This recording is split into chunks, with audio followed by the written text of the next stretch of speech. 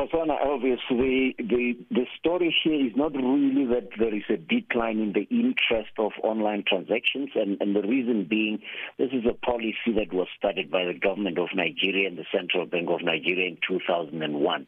If you recall the 419 scam and a whole lot of crime that happens in Nigeria or committed by some Nigerians globally had forced the government to institute a policy of regulation, consolidation of the banking sector, closing those marginal banks, and doing a great job to bring this under control. So because of the declining macroeconomic conditions, though, this time the transaction dropped. But they still we are talking $76 billion in online transactions. So it's not a small amount. It's a slight decline, 1.19, but that's attributed to the macroeconomic conditions in general, the weakening of the naira and a lot of other factors. And then in Namibia, there's an oil discovery there that could be massive.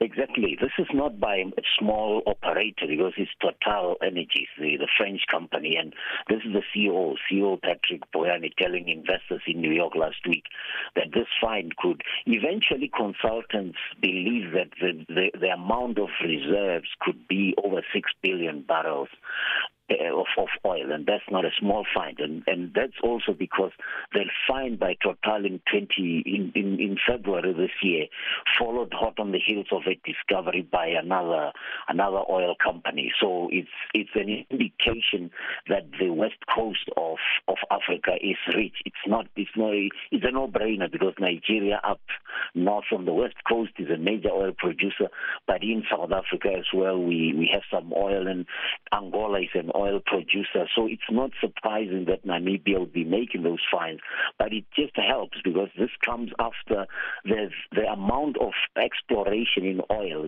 dropped to nearly zero at one point during the COVID lockdown. Because if you remember, Elvis, companies were unable to sell their oil. They were literally paying customers to take their stock. So it's encouraging to see that the recovery has gone back and Nigeria is leading the way in that kind of recovery.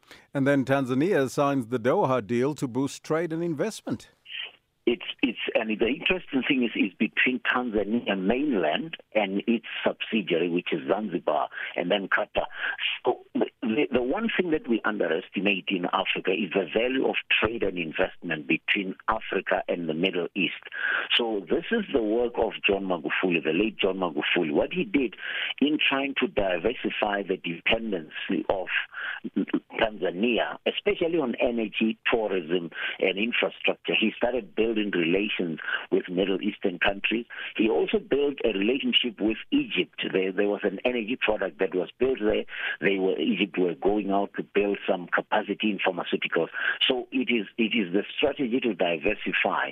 If you hear people talk about over-reliance on the West or over-reliance on China, John Magufuli was doing exactly that, having the mix of investment and trade partners for Tanzania. But because mainland and Zanzibar are big drivers of tourism, that also is going to help driving that tourism traffic from the Middle East, so between the Middle East and that corner of East Africa.